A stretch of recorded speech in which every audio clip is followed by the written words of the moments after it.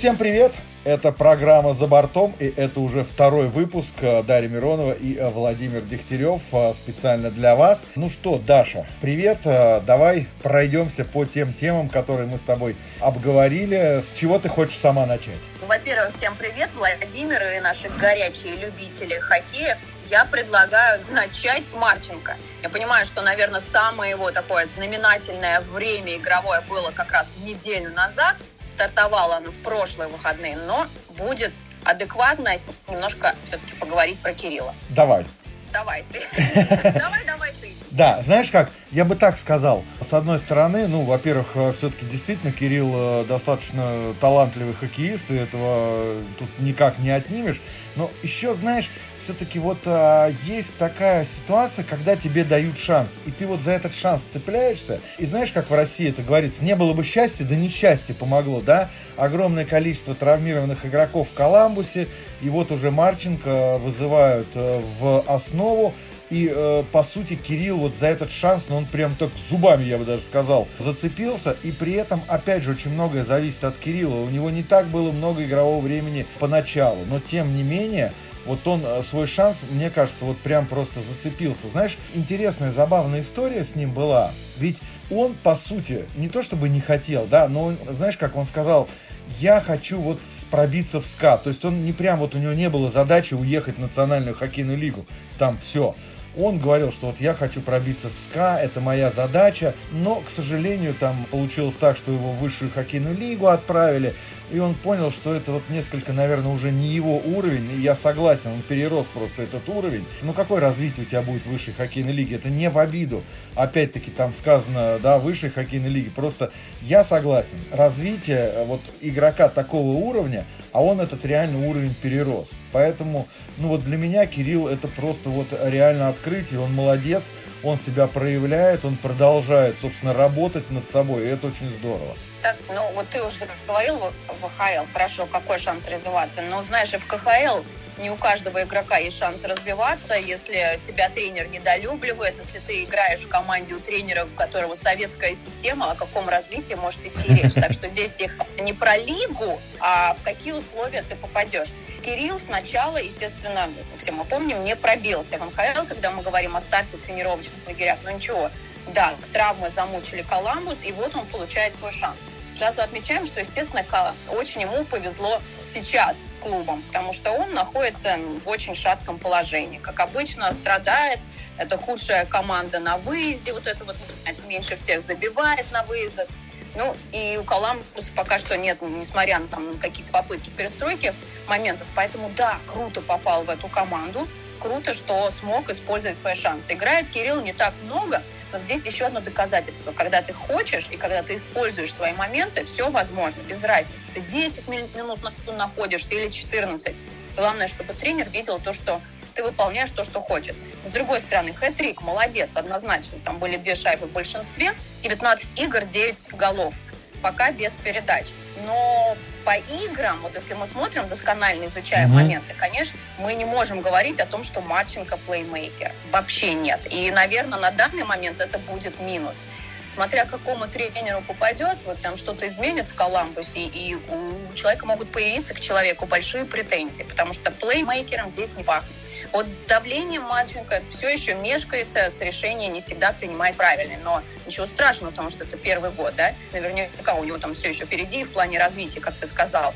Бросает много, да, много работает на отскоках. Опять-таки, нужно быть проворнее, даже вспоминая ситуацию с голом Василевскому.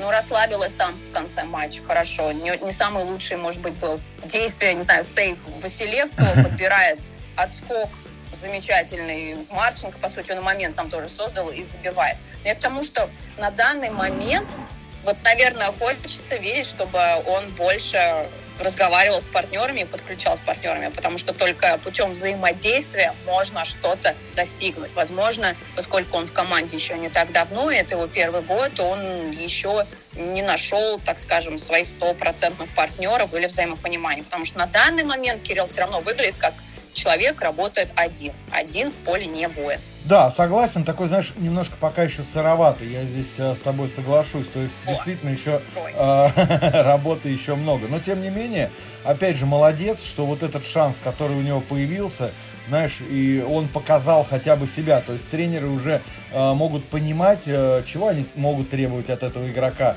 над чем ему еще поработать, здесь я с тобой вот полностью согласен.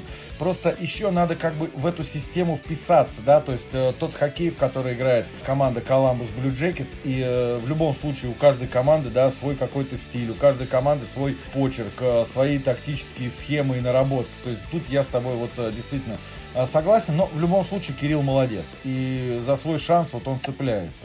100% молодец, мы видим, что огромный потенциал, есть куда расти вперед и, наверное, чуть больше мышечной массы, потому что невозможно всегда избегать силовую борьбу. Это да, это я с тобой согласен, такое правильное замечание. Поехали дальше. Еще, наверное, один игрок, который приятно очень удивляет. И, кстати, было очень много вопросов именно по этой теме. А я еще раз напоминаю, на ваши вопросы мы обязательно отдельно ответим. Это будет прям у нас такая отдельная программа, но об этом еще в концовочке скажем. Ну а так, еще раз напоминаю, что заходите в наши соцсети nhl.online, телеграм-канал, ВК. Подписывайтесь, смотрите, много там всего интересного. Я как раз перехожу вот к Климу Костину. И знаешь, какая интересная штука? Я посмотрел с 30 декабря, вот начиная, да, если брать вот такую дату отсчета, с 30 декабря, то у Клима Костина сейчас больше всех заброшенных шайб в лиге вот на данный момент. У него 7 заброшенных шайб. То есть вот смотри, как переход точнее не переход, а обмен из Сент-Луиса в Эдмонтон повлиял и с таким большим плюсом на Костина. Вот на твой взгляд, что произошло? Вот просто, да, смотри, обмен, Костин приходит в Эдмонтон, и он там преображается, да, и мы видим, забрасывает шайбы, и драться успевает. В общем, успевает все делать. Я бы сказала, что он получает удовольствие от своей работы, от хоккея, как это, наверное, и должно быть в идеальном хоккейном мире. Это как раз тот случай, который мы чуть-чуть с тобой затронули в первой теме. Когда человек нашел свою систему, когда человек нашел свою команду. С другой стороны, так как играет Эдмонтон, ну, там кроме как солидных защитников, парочку штук, любой игрок может почувствовать себя раскрепощенно. Там реально позволяют играть. Костин, получается, у нас за вот этот непродолжительный период времени уже набрал очков больше, чем за 3 сезона в Сент-Луисе. Человек нашел свою нишу. Дай бог, чтобы так и дальше было. Габаритный, недорогой, по сути. Какие к нему могут быть вопросы? Играй, пожалуйста, то, что хотят видеть, по крайней мере, в этой команде. Сразу вспоминаем, это же сразу начинается разговор, кто как выиграл. Обмен был на Саморукова, тоже габаритный защитник. Но пока что Дмитрий, наверное, себя не нашел в такой стези. Его поднимали из ИХЛ в НХЛ как раз вот буквально на прошлой неделе, но все 3 игры он провел на трибуне. В ИХЛ у него дела, наверное, получше. Так, смотря с чем сравнивать, там, за 34 матча у него 8 очков, по-моему. Ну, Костин опять похвально, да. Нужно играть дальше так, да. Нужно развиваться. Я почему-то сразу вспоминаю, на тот момент он только собирался уезжать, и, по-моему, у нас какой-то матч был, это там в России, то ли какой-то особенный матч «Динамо» был, то ли матч, вот не вспомню. И меня просто там очень сильно пресс-атташе просил, вот, поговори с Климом Костиным, он уезжает в НХЛ. Потом, значит, после того, как Кубок Гагарина выиграл, я просто к чему вообще веду тему, что вне кадра, я надеюсь, что в Эдмонтоне, и поскольку это НХЛ, Клима немножко раскрепостят и в плане общения, потому что вне кадра он немного себя странно ведет. Поэтому я вижу, что, естественно, извините меня, в Канаде ему не простят там капризов, сказали идти не капризов Кирилла, а капризов в смысле балл. Ну да, я понял. Давай ведешь и даешь. И понятное дело, что сейчас он довольный, улыбается, потому что у человека все получается. Ну, не знаю, а у Вудкрафта, наверное, я бы смогла заиграть, и к тому, что человек позволяет играть. Ну вот, кстати, да, действительно, смотри, Костин как раз-таки и говорил, что очень многое зависело от тренеров, и тренеры ему доверяют, тренеры ему дают играть, тренеры ему позволяют играть, наверное, вот то, как он умеет. При этом вспомним, давай, ему же сначала давали не так много игрового времени. Помнишь, он там по 7 минут, по 6 минут играл. И вот только сейчас в последних матчах уже там 14-15 минут играет. И знаешь, наверное, какой самый большой плюс? Наверное, вот сейчас у тренерского штаба Эдмонтона перестает болеть голова по поводу третьего звена. Наконец-таки, вот все же, помнишь, говорили, вот у Ойлерс нету этого третьего звена. А вот посмотри, да. Вот это третье звено, оно, ну вот с Костиным преобразилось, да, оно сейчас выглядит абсолютно по-другому. И вот даже в последнем матче против команды Vegas Golden Knights, кстати, Макдэвид сделал всего лишь одну голевую передачу. Да, у него там были моменты, он там 1 на 1 убегал, но это не важно. Но третье звено играло. И вот это позволило немножко дать где-то отдохнуть и лидерам в том числе. То есть Костин забросил шайбу, это здорово. И это же не вот только не в одном взятом каком-то матче. Ну, в общем, будем надеяться на то, что прогресс этот будет и дальше у Клима Костина.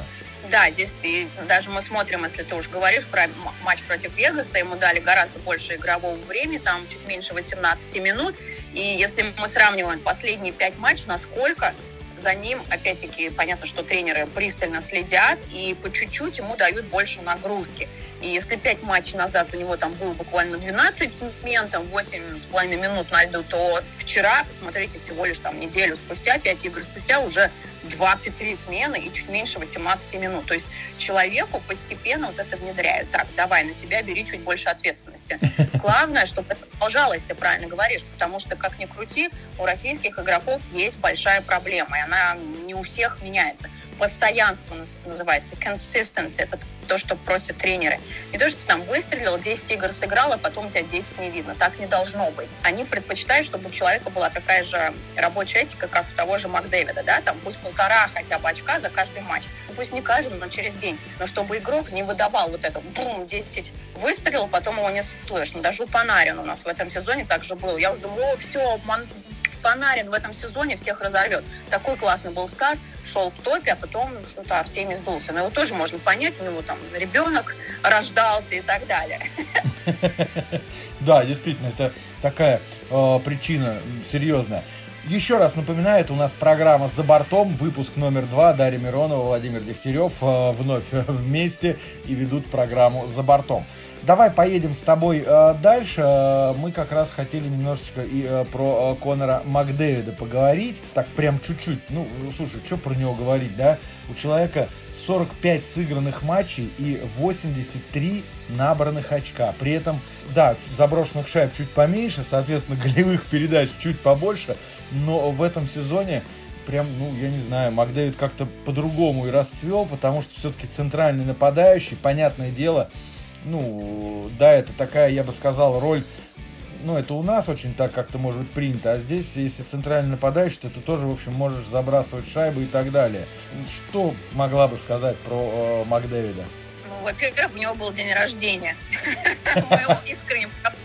Но больше всего на этой неделе обсуждали носки Макдэвида. И я не знаю, если кто-то вдруг не видел ролик, там он носит их чуть ли не с пеленок, эти носки, потому что ЦМ, он даже сам не сразу не мог вспомнить, ЦМ такие носки больше не делает, они ему очень нравятся, короче, там они все уже с дырками, и видите, это никак абсолютно не отражается на его денежном статусе. И я думаю, что если сейчас ЦМ спохватится, вот насколько эту тему раскрутили, обратили внимание, и выпустят специальную линейку, это просто будет коммерческий успех, потому что все захотят носки, как у Макдэвида, в том числе и меня.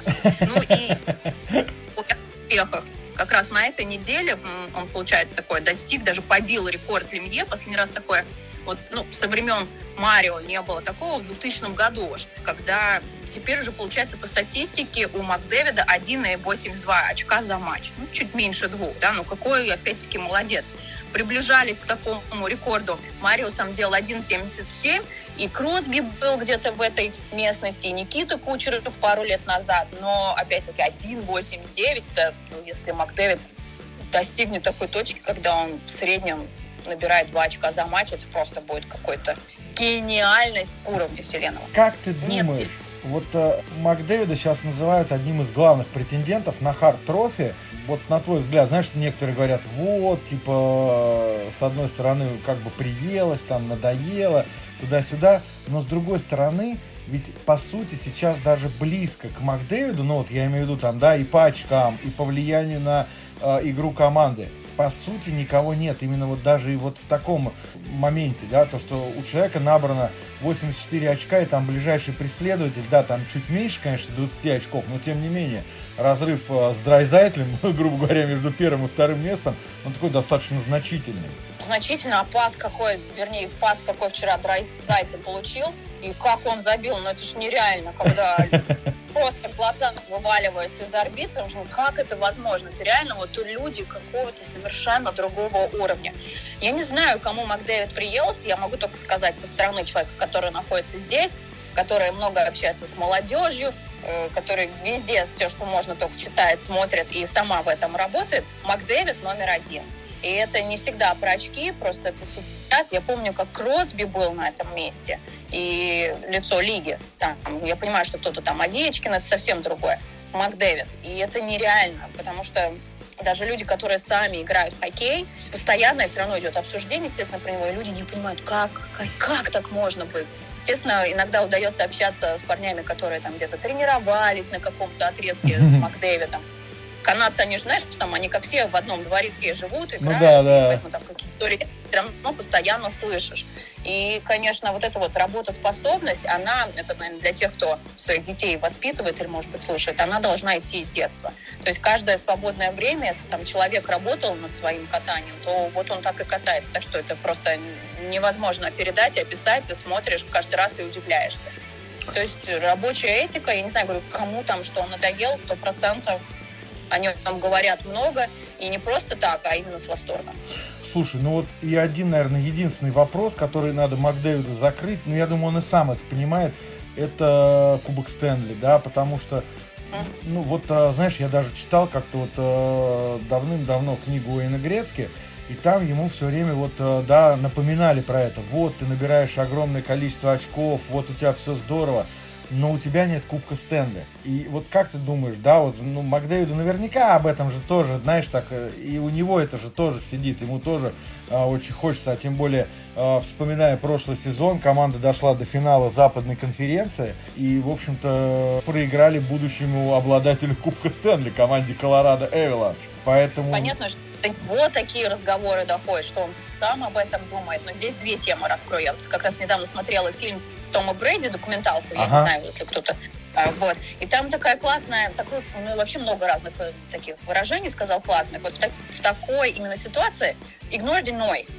То есть игнорируйте звук, там, игнорируйте шум. Потому что люди, которые это не переживают, они в этом не находятся, они не понимают, что это. Поэтому все, что давление извне, не обращайте внимания. По Макдэвиду видно, что он очень сконцентрирован, он сам знает, какие есть проблемы, задачи, он работает.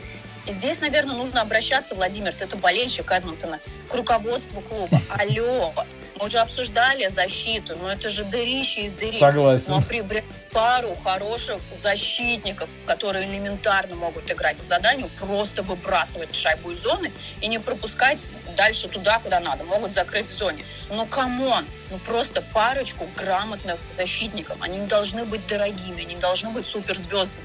Ребят полно. Ну просто, сделайте вы уже кастинг, отберите себе нормальных защитников. Ну что, пришло время матча... Да, ты хотел еще что-то добавить? Нет, я говорю, а потом из-за вратарей возьмемся. Да, а ты все закрываешь? Давай про матч звезд немножечко ты хотела. Я честно еще отвечу. Да, матч звезд, да, но я еще хотела похвалить Пербекса. Защитник. Давай. Сегодня с тобой отмечаем парней, которые получили шанс. Марченко, да, молодец. Костин, молодец. Пербекс. Потому что тоже у человека 35 игр, у него уже 4 плюс 8. Насколько он классно использовал свой шанс. Он и с Сергачевым тоже вместе играет. И просто же шикарно. Какой молодец. И в четверг, когда я на матче была, тоже отдал 2 передачи. Опять, ребята, которые морально именно готовы, да, в голове своей, пожалуйста, подняли в Тампу, а там, извините, они нелегко. И тут надо понимать, что у Тампы такая же классная система. Это Тампа, ВХЛ это Сиракьюз, и потом у CHL это Орландо. И я просто знаю, что очень часто парни, они на самом деле предпочитают быть лучше в Орландо, в CHL, чем в Сиракьюзе. Там и город не очень такой спокойный, безопасный, но и серый. Вот. А когда их спускают в CHL, они зарплату получают такую же, как и в ВХЛ. Поэтому все парни мечтают быть либо в Орландо, либо в Тампе, не в Сиракьюзе. Поэтому вот Пербекс какой молодец. Зацепился, буквально 2 матча провел в Сиракьюзе. в Тампу попал, и все, видно, что он больше не хочет обратно. Все, какой же топ, какой молодец, как он справляется, самое главное, его на льду видно. Впечатление, что человек уже не первый год в НХЛ. Ну вот смотри, вот эта система Купера, да, он умеет встраивать игроков в эту систему. Он, во-первых, их видит, он понимает, что должен делать игрок, да, какая его задача на льду. И он пытается это донести. Мне вот эта система, да, и работа Купера, она очень нравится. Он просто реально вписывает игроков вот в эту систему. Да, понятное дело, всех ты не впишешь. И, естественно, бывают там и промахи, что называется. Но вот здесь все равно эта система работает. И Купер в этом отношении, ну вот просто молодец. Вот реально просто класс. Ну, все, кто с ним работает, прежде всего отмечают психологию, потому что даже про Никиту Кучерова, когда его ассистент давал интервью, говорил, что, Кучеров не у каждого тренера заиграл, и если бы не Купер, тоже непонятно, что было. Психология, он молодец, что находит время каждому подобрать, и, наверное, здесь все-таки значимо то, что человек сам не является профессиональным хоккеистом, да, там все мы знаем его долгую историю, адвокат, тренер, как он рос тоже в этой профессии, поэтому он понимает ключевые моменты вне льда. И они играют в его пользу. Ну что, давай про матч звезд немножечко. Я тебе честно признаюсь, я со всяких разных устройств голосовал за Гаврикова, как и обещал. Да. Не знаю. У вас с ним какая-то сделка? Он забил, молодец. Нет, не сделка. Просто хочется, чтобы еще один игрок из России поучаствовал в матче звезд, а почему бы и нет? Ну, тем более Влад Гавриков. На самом деле, ты знаешь, вот честно тебе скажу, Влад Гавриков, ну, его здесь, во-первых, мне кажется, немножко не знают в России, это раз. А во-вторых, мне кажется, его все-таки, такой, что там Влад Гавриков, да? А если посмотреть на его игру в Коламбусе и то, что ходят слухи, там Гаврикова могут обменять туда, вот Гаврикова могут обменять сюда, то есть это говорит о том, что он реально действительно хороший игрок. Тут вопрос больше к Коламбусу, да, потому что его будет трудно удержать, потому что, на данном этапе Гавриков-то реально перерос вот эту игру Коламбуса, ему, понятное дело, хочется чего-то выигрывать, ему хочется играть в плей-офф в том числе. Ему можно раскрываться, конечно. Это, наверное, такая же ситуация и с Любушкиным и Гавриком. Да. Им нужно раскрываться, они готовы. И, конечно, хотелось бы, чтобы в ближайшее время Гавриков нашел команду и хотя бы, хотя бы тренера, который вот этот потенциал, который есть, он его раскроет. Что ты еще хотел дополнить про матч звезд? Про матч звезд, про формат мы же обсуждали неделю назад, и я все думала, вот такое классное видео, вирусное, я его тоже там распространяю в своих сетях нашла, я смотрю, что такой есть хороший фидбэк и от российских болельщиков, от иностранных. Детский хоккей там был, когда вратарю пробивал булит. Вот это же можно... А взрослый, это реально прикольно, самое главное, вратарям будет классно. Потом, матч звезд, я, естественно, слежу за темой специально именно для вас, для программы. Матч до сих пор есть билеты. И вот мы говорили о том, почему матчи звезд, именно матчи, да, не skills competition, не собирают так много уже людей. Итак, мы давай вспомним время, когда на матч звезд было не попасть. Вот ты туда хочешь пойти, думаешь, так, я вот там себе бюджет сделала, все, и туда не попасть, потому что билеты расходятся, вот просто улетают, как горячие пирожки. Сейчас остается 2 недели, и билеты до сих пор есть. Потом любая цена. Стартовая цена на матч звезд от $142. Чтобы вы понимали, это там где-то наверху 300-е секторы. И да, внизу 1700. От 1700. Но это дорого, согласна. Но опять, билеты есть, их полно. Потом, когда мы говорим, ты же понимаешь, во Флориду все захотят приехать, и болельщики тоже. Когда мы говорим про skills, то там цена чуть такая, поменьше. Не знаю, с чем это связано, хотя мы же все заценили и говорим о том, что, наверное, интереснее пойти посмотреть на именно skills, чем на сам матч. И я думаю, как же, что нужно изменить, об этом тоже здесь много говорят, понимая, что сама игра, она уже не увлекательная и неинтересная. Торц так резко, может быть, тоже про это выразил, сказал, что он такую ерунду вообще смотреть не будет, ему вообще все это неинтересно. И я подумала, вот представьте, вы тоже можете свое мнение выражать, потому что интересно, а что если сделать матч звезд, значит, действующие игроки НХЛ против бывших, бывших НХЛовцев, куда собрали и Грецкий, и Турка, Селянин, Форсберг, Федоров. Представляете, собрать такую команду против действующих хоккеистов НХЛ. Вот он и был бы аншлаг. Слушай, и у меня тут же идея, извини, перебиваю тебя, а можно ведь сделать смешанные составы, например, там Макдэвид с Федоровым, условно я сейчас там никоим образом никого не обижаю, да, я опять же там я не знаю, а Овечкин, ну, не знаю, Буре готов там выйти на лед, ну, условно, опять же, это все. Ну, то есть, вот такие вот вещи, да, это было бы... слушай, Грецкий с Овечкиным в одной в команде, это вообще же, мне кажется, был бы просто такой убойный вариант. Надо продвигать эту тему. И вот она ко мне резко пришла, думаю, а почему никто не догадывается? Потому что мы ведь раньше так и было, это все было недоступно, не было такого освещения. Поэтому, конечно, люди были готовы отдавать сумасшедшие деньги и по $500 за билет, которая стартовая цена, только лишь бы попасть, лишь бы посмотреть. А сейчас, с одной стороны, пытаются вот это все сделать доступнее, более открыто для людей, но получается, это и в минус работает, потому что на Матч Звезд мы не можем сейчас собрать полную арену. Да, у нас будет очень много разных праздников, я уже говорила про это, и очень большой упор на то, что вокруг происходит хоккей, просто для того, чтобы люди понимали, у нас есть хоккей, вообще в сезоне приходите. Но непосредственно сам Матч Звезд, я думаю, скиллс забьется, все будет хорошо. Но Матч Звезд пока что есть вопросы. Вот так вот, друзья мои, на Матч Звезд люди не хотят идти, и с этим действительно надо что-то делать. Можем смотреть. Ну что, я думаю, на сегодня уже достаточно. Это была программа «За бортом». Дарья Миронова и Владимир Дехтярев. Нас можно слушать в соцсетях nhl.online, в ВК, в Телеграме, в Ютубе, кстати, тоже можно нас увидеть. Музыка я еще гружу. У нас вообще доступность есть. Да, и вот этот выпуск тоже будет выгружен в Яндекс.Музыку, так что там вы тоже сможете найти. Все это будет в наших соцсетях. А на ваши вопросы мы обязательно ответим в нашей следующей программе. Даша, тебе огромное спасибо. Ну и, собственно говоря, на этом, пожалуй, все. На сегодня, я думаю, хоккея достаточно. Пока-пока.